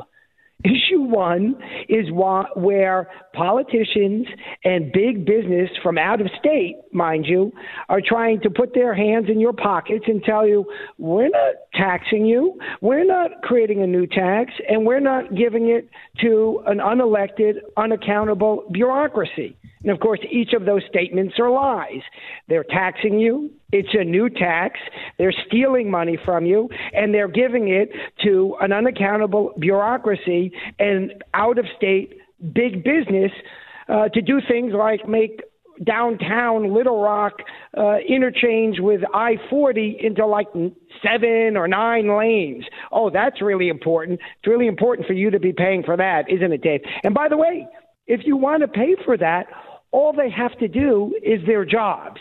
You see, the elected legislature and the elected governor both have jobs. That job is to decide every year what taxes are to exist and what taxes aren't to exist. But instead of doing that, they're cowards. Those who support issue 1, mind you. They're cowards. And what they want to do is say, not up to me, can't do it. And every coward needs to be voted out of office. Now, here's another point that needs to be made about this. Is it's not just a half-cent sales tax we're talking about. We're talking about a half-cent sales tax becomes part of the Constitution of the state of Arkansas. And there's other things in there. And then Thursday of last week, and we were talking about this earlier, the Supreme Court of Arkansas said that half-cent sales tax cannot be used for expanding 4-lane highways. I think that's what Robert's talking about there as far as a bureaucracy that cannot be ruled over. We elect a House to approve the budgets for the agencies of the state of Arkansas. So if there's an agency not providing the service with the taxpayers' money, like they're spending in the top 10 being spent in the states of all United States, and we've got 40th condition in roads, then you can talk to your elected official, and they can call over there. An elected official who approves the budget of an agency, when he calls an agency and they know that he approves their budget, they listen to them. But just like Robert said, if you put that money in the Constitution, then no budget will have to be approved, and neither the voter or the elected officials will have any say over how that money's spent. Yeah, the bureaucracy problem is immense here in this in this state and across the country. I think is we've got a bunch of bureaucrats that are. I think a lot of times we talk about the Supreme Court is they're legislating from the bench, but a lot of cases, from what I understand, the bureaucrats are legislating from their little holes in the basement somewhere. Well, that came down. That's just moved down from national politics. Robert can talk about this as well. He's worked in national politics. That's why the EPA and the NEA and all those other organizations were formed so that politicians didn't have to go on the record of voting for or against pieces of legislation. That's right. We were told by the NEA to do that. Is that not correct, Robert? That is a good beginning description of the rise of the bureaucratic state, and by state we mean state and federal government. The bureaucracy has far more power than your elected officials. That's right. The bureaucracy has far more power than the court system, and the bureaucracy runs this country and is starting to run this state. And you know what the biggest bureaucratic state that existed in modern society? That was the Soviet Union. We are moving in that direction. And this is not histrionics, Dave. This is reality. We are moving towards a Soviet-style bureaucratic state. I'm not saying we're communist yet. I'm not saying we're going to become communist. But if you can't see the overlap between these two, then you're lying or you're ignorant, as we like to say. Well, and it's back in the 80s when I interviewed Alexander Solzhenitsyn. I asked him what he saw between the Soviet Union and America, and he said the Soviet Union at that time was moving towards capitalism, and the American way of living was moving towards what the Soviets were trying to flee. I mean, he was real clear about that. Well, do you think that the cost of running for office has something to do with this? So if you get a state elected official and he has plans of going to Washington and to run a Senate race, I would say a statewide or Senate race or most of the state is probably going to run $750,000 to $1 million to run for it. So when you're in the House or Senate for 12 years in Arkansas and you're planning on going to Washington, you have to pay a little corporatism there, and you have to line up some Walmarts and some people with you to make sure that when you get ready to go to Washington, you can raise the kind of money to win a race. So it's a real problem. Well, it's a real problem just in local races anymore. That's right. It's getting more and more expensive to run for, county constable almost. Can I give you guys an example? Sure. I looked at my ballot this year, and the Republican who ran for Senate in my district, I'm in Little Rock, it's Missy Irving's brother. I hadn't seen one sign, billboard, or advertisement for him. For the rep position, no Republican ran. And then when I inquired, it cost $8,000 that goes to the Republican Party to file for that position. I'll tell you, come next time, if there's no Republican running, I'm going to run as an independent, because it's ridiculous, first of all, that we're screening good candidates by charging them $8,000 to run in a district that's very hard for a Republican to win. Why are we charging this amount by the party? I get that the party wants some money, and that's okay, but $8,000? Sorry. I'm looking forward to talking with whoever is going to be the next. Do we know who's going to be the next chair of the Republican Party? I talked to Doyle, and I like Doyle, but Doyle, as you know, is out of the position at the end of the year. Well, that'll be decided in December. I believe it's in the second week of December 5th, actually. December 5th, all right. And right now, I'm trying to think of the lady's name. What's her name? Jolene, is that her name? No, it's Jonelle Ford. Jonelle, there you go, is running. And then this guy that's sitting right across from me by the name of Iverson Jackson is running to be head of the Republican Party here in Arkansas. I'm a big fan of Iverson. I don't know who the other person is one way or the other, but I'm a big fan of Iverson. Well, she's been around for a long time in Republican politics, just to let you know. Jonelle Fulmer, I think, is Fulmer, her name. yeah. I tell you one thing, those rates to run for office, it is a lot to raise money, but, a state Senate race is up in the tens of thousands of dollars to run for the Senate, but they do it a lot to control who gets to run and who can run and who can afford to run. So there's a little bit of politics. You can make decent money if you're a state representative. It was just a decade ago you didn't get paid all that much. Now you get paid pretty well, and you got a group of people that make that decision supposedly non-politically. That if you get a raise, drive a Cadillac, you get a raise, and how many? It's the same thing as a tax. Yeah. It's the exact same as a tax. They don't want to do their job. I'll tell you, if I ever ran for state senate or state rep, all the money goes either to charity or back to the state. I keep 0 penny of it. It's time for people stop looking to line their pockets with issue 1, with running for office. I'm tired of the lining of their pockets. How about issue 2? But hey, Mr. Steinbach, how about the number of people that get jobs in the corporate world that they work in after they get out of state service? How many people have you seen get banking jobs or jobs with colleges, or if they're on the highway department, they get jobs with concrete companies and stuff like that. You mean Shane Broadway? He runs the House when it was under Democratic control, and now he's a lobbyist for UCA, who comes to the Senate and House and tells those elected officials what money that he needs, and it don't matter if they're Republican or Democrat. They're listening to him because he's one of the good old boys, and I'm tired of this rotating corporate scam. Well, you also got Gillum, who was the Speaker of the House just last session, who now works over at UCA. Well, I tell you what I see a lot is people being rewarded for toeing the line. So the new guys come in and say, hey, you know what? You play the party game, you go down party lines, and then whenever you get out, you're rewarded for good behavior.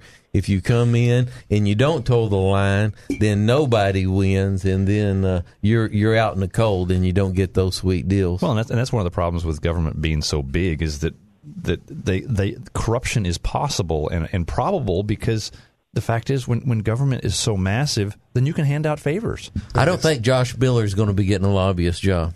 How much money is being spent? About $2 million is what I understand to promote issue 1. And $20 million. Is it $20 million? $20 million. And where is that money coming from? Most of it is coming from the people who will build those roads and will benefit if we have that half-cent sales tax. That's $20 million worth of lies. Out-of-state industry. Wow. Go ahead. Wouldn't you say that's $20 million worth of lies? There's no... The governor said on a radio ad, I heard it, almost ran off the road, that he'd found a way to build the roads and get the half-cent sales tax without raising taxes. Without raising taxes. Which that's a half-truth. He must, Well, yeah, it's a lie. It's not half true. There's no true in that, okay? That is a lie. It just comes back down to, if you've been making payments on your car for the last 8 years and your car is going to be paid off in another couple of years, if the bank calls you up and says, oh, by the way, we're going to make you continue to pay for this for the rest of your life. If you like, we'll let you tell us whether we can or can't do this. Would you like to extend your loan for another, who knows? Indefinitely. And we're going to let your neighbors vote to see whether or not you're going to have to pay. Now, keep making payments. Would you tell your bank, yeah, sure, I'll pay on my car for the rest of my life? I don't believe you do that, which means I don't understand, if you're going to vote for issue 1, why you would do it, because you're going to pay for it for the rest of your life. And it's part of the Constitution. And even if you did choose that, would you walk around telling people, oh, my car's not going up in price? No, of course your car is going up in price. You went from paying on your car for 10 years, now you're going to pay for it for the rest of your life. Of course it went up. If they think it's so good, why don't they just ask people, would you like to pay a half-cent sales tax? Just ask them, do you want to pay a half-cent sales tax? We'll take it right out of your paycheck. No big deal. We got more to talk about. Got to get a break in. It's the Dave Elswick Show here in the 6 o'clock hour. Robert Steinbach is with us. Law professor, UALR, wrote a great op-ed on this. You can find it on my Facebook page. Read it. Over 2,000 other people have already read it as well and are ready to cast their votes against issue 1. But bottom line is he makes a lot of salient points for you in his op-ed. We're back with more in just a moment. Another segment of the Dave Elswick Show. I forgot to remind you that Robert is a law professor over at the Bowen School of Law. His opinions are his and his alone, and not necessarily those of the Bowen School of Law or UALR. With that said, let's move back in talking about this. What is it? Just that they had $20 million to promote this piece of legislation as far as issue 1 went, Robert? Is that why you think people are picking it up, or are people just hearing, oh, a half-a-cent sales tax for better roads, and I can afford a half-a-cent? No, it's not the latter, because they're lying to you, Dave. They're lying to your audience, and they're lying to the public. They have repeatedly and explicitly said there is no new tax. And that's a lie. That's a lie. This tax is set to expire in 2 years, and they want to resurrect it. And I know of only one resurrection in history, folks, and this ain't it. And they want to resurrect it and impose it on you permanently in the Constitution, never to be undone. So they're lying to you. And when they spend $20 million, whatever you said it was, I think $20 million, right? It demonstrates that the corporate powers are coming out. Nobody spends $20 million to get back 10,000. You spend $20 million because you're going to make $50 or $100 million being in the road construction industry from out-of-state big business. That's what's going on here, Dave. They're taking money from you, me, and everybody every time they go to the store to line their pockets. Don't do it. And another thing about that, we've said on this show several times that when we pay taxes for the roads. We pay enough gas taxes for the roads. We're the number 2 sales tax state in the whole country. But the thing about it is you have money to do what your priorities are when the taxes come in.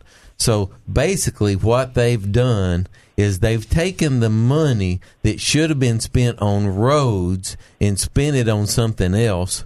Make sure the roads are as bad shape as they possibly can be, and then come back crying that, hey, we need money for roads when we paid for the roads, but they took our road money and spent it on something else. Well, they continue to spend money on new roads and refuse to govern their money correctly to continue to fix roads that need to be fixed. And I think that's part of the problem is that the fact is that, I think a lot of us, we like building new fancy things, and it's fun, rather than having to go fix the old stuff that's falling apart. But the fact is that you got to do the hard stuff. You got to do the stuff that isn't as fun or as glamorous. Sometimes that's just fixing the old roads, maintaining what you have. It's called, you can either be a politician that does one of two things. You can either govern or you can tax. Hate to say it, in this case, Asa taxes instead of governs. And he had the opportunity to govern. There were pieces of legislation that would have been passed, and we would have governed and not had to have that half sales tax. And I think Asa's statement that, we don't have a spending problem, we have a revenue problem, I think that's just going to resonate. That's his idea of what he wants for Arkansas. He wants Arkansas government to grow and get more powerful. And I think that's a problem. We need government to get smaller. It was way too big 10 years ago. And it's way bigger now than 20 years ago. It was way too big. When I got here, we just broke $1 billion. Right. Wow. And now the state portion of it is about 5, and the federal government sends in another 25 or so, from what I understand. And who knows how much it is now with the COVID stuff. Does anybody have any idea how much the federal government is I'd have to sit down. I'd have to sit down with Congressman Hill to find out how much the state of Arkansas got. How many extra billion? 18-something billion dollars, it seems like to me. But really? Extra this year? Yeah. Oh, he'll be back on with us, I'm sure, in the very near future. That's insane. I think issue all 2 those they plays. spent on that opera house up in northwest Arkansas. Yeah. Remember that $1 million? Yeah. Hey, $1 million here, $1 million there. Then it adds up to real money, as they like to say. $1 million is a lot of money. Stop spending it on opera houses in northwest Arkansas, and I bet you could repave a whole bunch of roads and stop taking food out of people's mouths as you tax them when they go to the grocery store. Well, that's what Everett Dirksen used to say in Illinois: $1 million here and $1 million there. Sooner or later, you're talking about real money. But if he was around now, he'd be saying billions. a couple of $1 billion here and a couple of $1 billion here. Now, maybe he'd be saying trillions. Yep. Guys, I really think if issue 2 passes, that the government in Arkansas is going to have more bureaucracy than ever before, and government is going to grow twice as fast. If they can come down there and spend 12 years to make relationships with all the corporates in this state and go down there and serve for 12 years, take 4 off and work as a lobbyist, take 4 off and come back and serve 12 more, then the voters are going to have less say of what goes on in this state than they've ever had. Yeah, that's why I voted no on every issue. I voted no on 1, I voted no on 2, and I voted no on 3. So now, I'm not telling you that's how you should vote. I'm just thinking if you're thinking right, that's how you vote. So, Artie, I don't know the answer to this question, but maybe you can answer it. So, don't ask him a question because we got a break here in just a moment. You're going to stay with us, Robert, right? Mm-hmm. Yes, sir. Robert Steinbach is going to be with us. His opinions are his and his alone. Do not necessarily reflect those of the Bowen School of Law. Stay tuned. We got more coming your way. All right, we continue. Robert Steinbach is with us. He's a law professor over at the Bowen School of Law. I mean, I keep telling you this, but I know you already know it.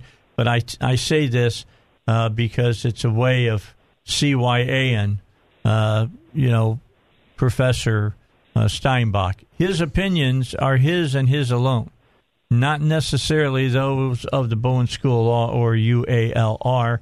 So they should be, but they may not be. Probably won't be. But we've been talking about issue 1, issue 2, issue 3, and again, I voted no against all 3 of them.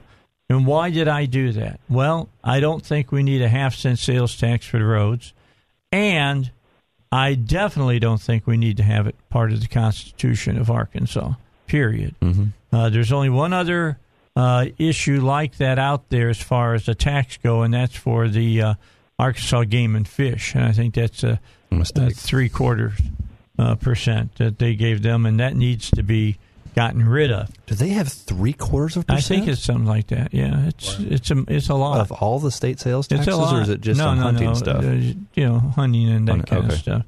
It's still a lot of money, especially when you consider how much money they get from fracking and all the rest of the national resources that are on the land that they govern over. That's a lot of power to have control over that money. Yes, it is. It's a lot of power, and that's what all this is about. The more money they get coming to the Capitol, the more power the legislators have to distribute that money, just like the Obamacare money that comes into the state of Arkansas, and they direct it to DHS contractors. That is more power, and that equates to more campaign donations. All right. With all that said, you got that one. Number 1, that's on the highway, and we've been talking to Robert about it. We'll talk about it a little bit more here in this last half hour. You have issue 2, which is, again, trying to change term limits in the state of Arkansas. We were lied to a few years back with issue 3, and before that, you had decided what you wanted as far as term limits went when you went to the polls, when Tim Jacob ran the race for term limits, and it won. I mean, look, the politicians are doing everything they can to engage you to give them more time and more money. My thing is that shouldn't be the case. They should be serving the people, not serving their bank account. And then lastly, the changing of the Constitution. I know a lot of people have texted me and talked to me and said, Dave, you should vote for that because it makes it more difficult to change the Constitution. And guess what? I'll agree with that. However, you have made it more difficult for the average Joe to change it. From what I gather, it would make it pretty much impossible for the average guy to get it. So and all that you want is the big money corporations can still probably achieve that goal. Perhaps. But you look at your elected officials, and they still get to put theirs in the way they always have. And I agree, they got to have 60% now to get it approved. I think that if it's a change to the Constitution, it should be a supermajority. It should be 75%. That works. I think that's fine. It's the Constitution, people. Mm-hmm. It's the Constitution.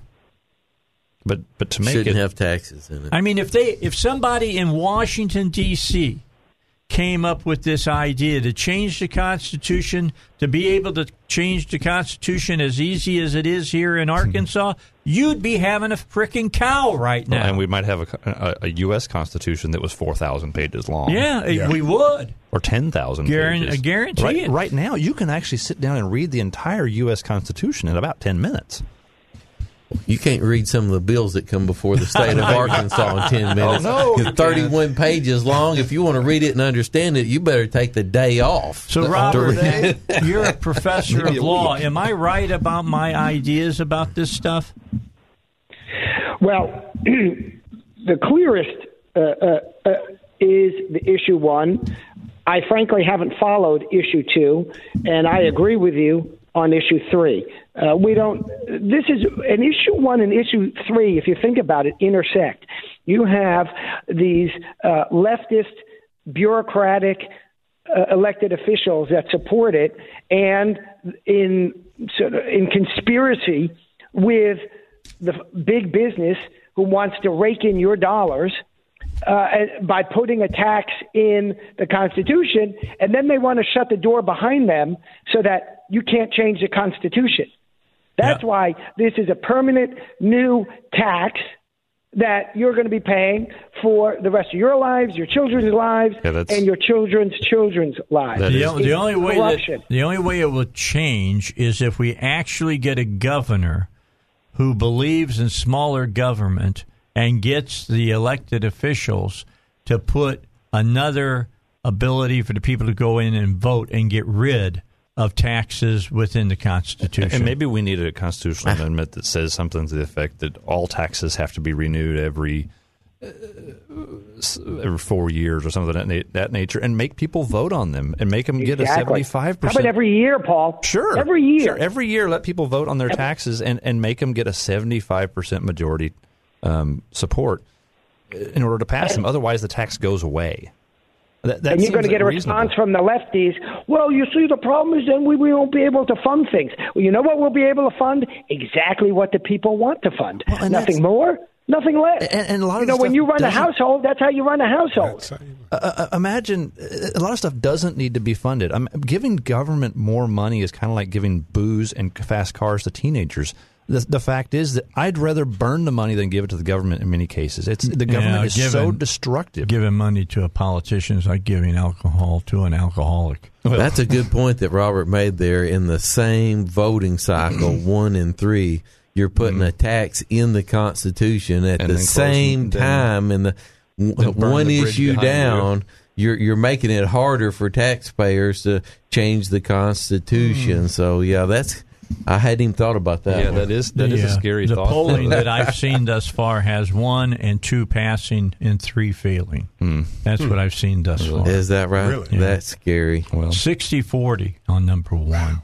But Robert, issue 2 is basically that they get 12 years at the state, and then they take 4 off, and then they come back for 12 more years. But not necessarily. It doesn't say 12. Yeah, I've read it just twice. Says they can come back. Their advertising is 12 on, 4 off, and 12 again. But I've read it. I didn't take the whole day off to read it, but I read it.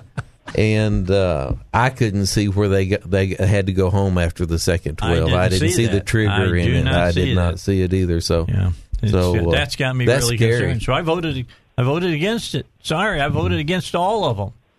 Number 1, we don't need to be putting taxes in our Constitution. Number 2, we don't need to be making it more difficult on the people to get a constitutional referendum passed, where the elected officials, it's not all that difficult for them to do it. And we don't need another change to term limits. If we're going to do term limits, let's go back to what Tim Jacobs and almost 90% of you voted for.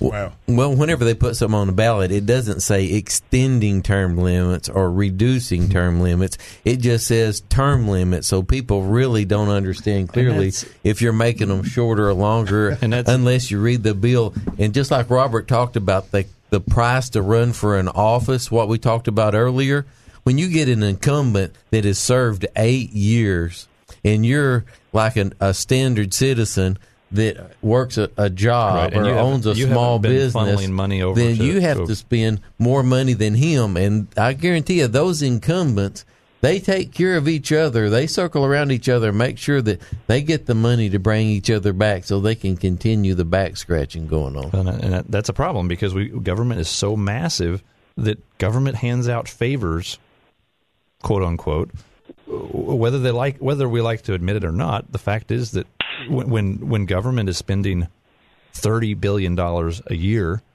then that means that somebody is getting that money. Yeah.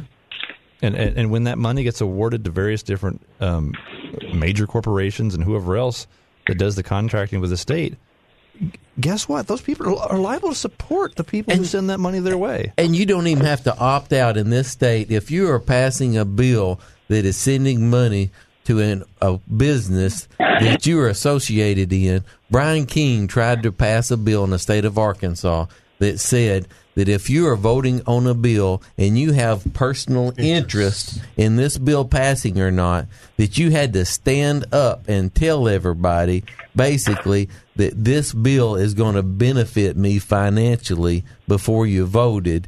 And Brian King's bill did not pass. Well, I think there's maybe some disclosure now, and I'm not sure what it is. They've made some different laws since then, but I don't know. I think Alan Clark, there was a piece of legislation in his committee last legislative session, almost 2 years ago now, that had to deal with the building industry, and so he conflict of interest. Yeah, and it really wasn't probably a conflict of interest for him because he has a building supply house there in Hot Springs, but so he just kind of, in all fairness, he just pointed out, I'm in the building. I'm in the construction sales of products and such. And so he just kind of announced that in the committee where he was, just to kind of his full disclosure or whatever. But I don't know that he even needed to in that case. But there is something still left.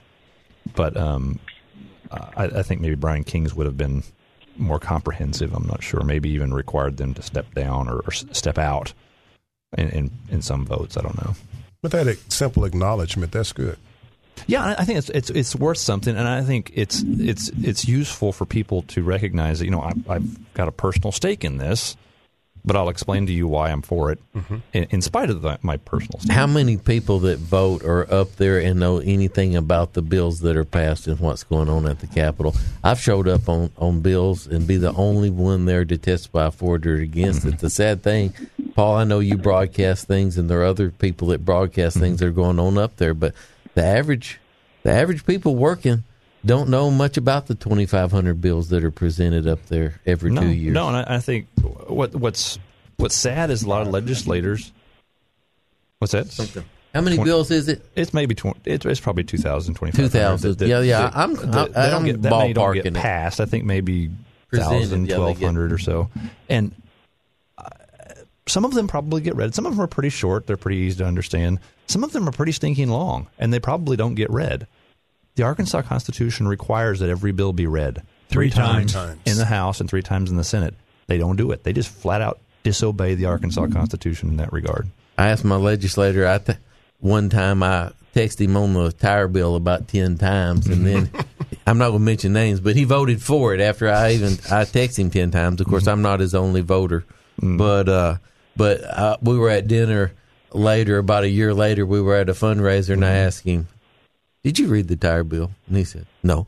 That bill was about, honest. If I recall, that bill was about 40 pages long. Yeah, it was a long bill, but, I just had to know if he read it before he voted for it, and he didn't. And that was an interesting bill because we had, I think it was a lobbyist that came up there, wanted to talk about her tire bill, and so we didn't know anything about it at the time. I got to looking at that thing, it's like, this isn't good. Is Obamacare on tires. and for everybody's out there, they were trying to raise money by raising a fee for dismounting tires, and everybody pays a fee now for getting a tire dismounted. And, a fee's not a tax. No, it's spelled differently. So anyway, more bureaucracy. It's costing more money than they're raising right now, and it's losing money, and they're having to take money from other areas. All right, going to take a break. When we come back, I'm going to bring Robert right back on, and I want him to tell you why he believes you should vote no on issue 1. final segment for the Dave Elswick Show on a Monday. Robert Steinbach has joined the power panel made up of Paul Calvert, Artie Hopper, and Iverson Jackson. And I brought, of course, Robert Steinbach on to talk about Issue 1. So let me give you a few minutes here, Robert. We got 7 minutes remaining to talk about Issue 1. Yeah, thank you so much. Issue 1 is very simple. It is a new tax that's being put in place, if it passes, of course, in the Constitution permanently, that you got to pay a half cent on every dollar. They say, it's only half cent on every dollar in taxes, and you can't complain to your politicians about it. You can't complain to your legislators about it. You can't complain to the governor about it. Why? It's permanent. It's in the Constitution. They say, sorry, can't do anything to help you. And it goes in to line the pockets of big business and corrupt politicians. Dave, we pay so much in taxes and we don't see it. We pay sales tax. We pay gas tax. We pay property tax. By the way, folks, you pay property tax on your car and you pay property tax on where you live, whether or not you own or rent. Well, I don't pay it if I rent. Sure you do. That's why your rent's more than it would be otherwise. You pay you pay federal taxes. You pay state income taxes. You pay FICA taxes. You pay Medicare taxes. You pay taxes every time you turn around. So when they tell you, it's just, I don't care what follows it, because it's too much and we pay too much in taxes. And when they say, but we want to do this and we want to do that. Hey, guess what? Life ain't about unicorns and rainbows. And sometimes it's not free candy. Life is about making choices, and have your politicians make choices and be held accountable every election. Right, and so the taxes issue, yes, I hate it when government takes my money, but in many cases, I hate it even more what they do with the money. They take this money, they grow bureaucracies, and then they send these armies of thugs out there to harass us and take our properties away and take our rights away, and inspectors to come and harass people. I would rather them take my money and burn it. Just set it on fire somewhere if you're going to take it. But don't give it to government. I mean, it's frustrating because with all this extra funding that the government has, that means they can hire new armies of bureaucrats to come and harass us. Read your blasted Constitution and your Declaration of Independence. Read the Declaration of Independence especially. There's a list of grievances. This is one of them. The armies of what are they called? Of government agents that are eating up our substance. They're a problem. Don't give government more money. All right, Robert, appreciate your time. Thank you very much. Appreciate your op-ed. Again, his op-ed is on my Facebook page.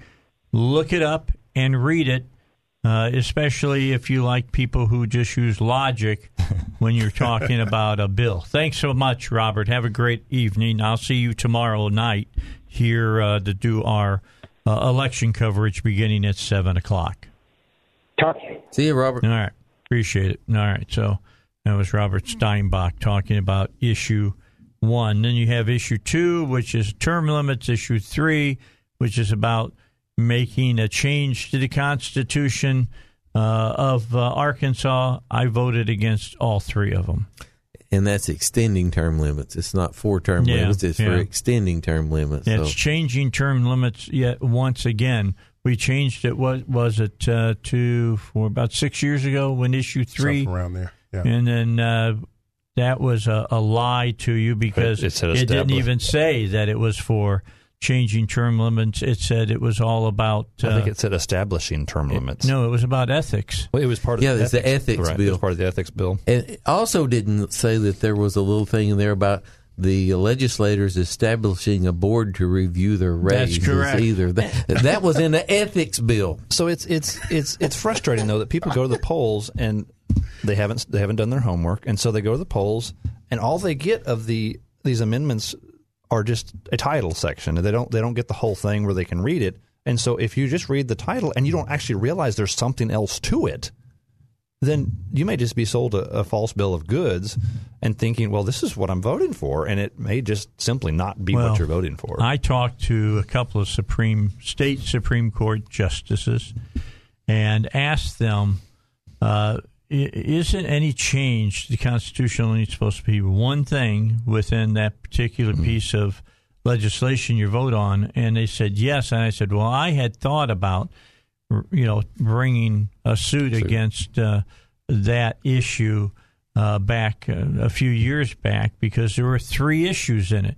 There was ethics. There was the dealing with setting up a commission to determine pay raises, and finally about how much or how long somebody could serve. And I was told by each one, if you had brought it, Dave, we would have upheld what you were asking, and we would have pulled it off. So from now on, if I see something that I think is unconstitutional, I'm going to, I'll find the people I got to find to raise the necessary funds to bring a lawsuit against it. Well, that's citizen government. Yeah, it's got to be done. It's got to be, somebody's got to be doing it. I'm just telling you, might as well be me. RD, thanks for coming. I enjoyed today. it, Dave. It's always a pleasure to have you here. Iverson, good to have you with us. Absolutely. And Paul, of course, you as well. Yes, sir. I'll be back with you at 6 a.m. in the morning just for a couple of hours. And then we will be back with you as well at 7 o'clock tomorrow night for the coverage locally here at 101.1 FM for Election 2020. Talk to you then.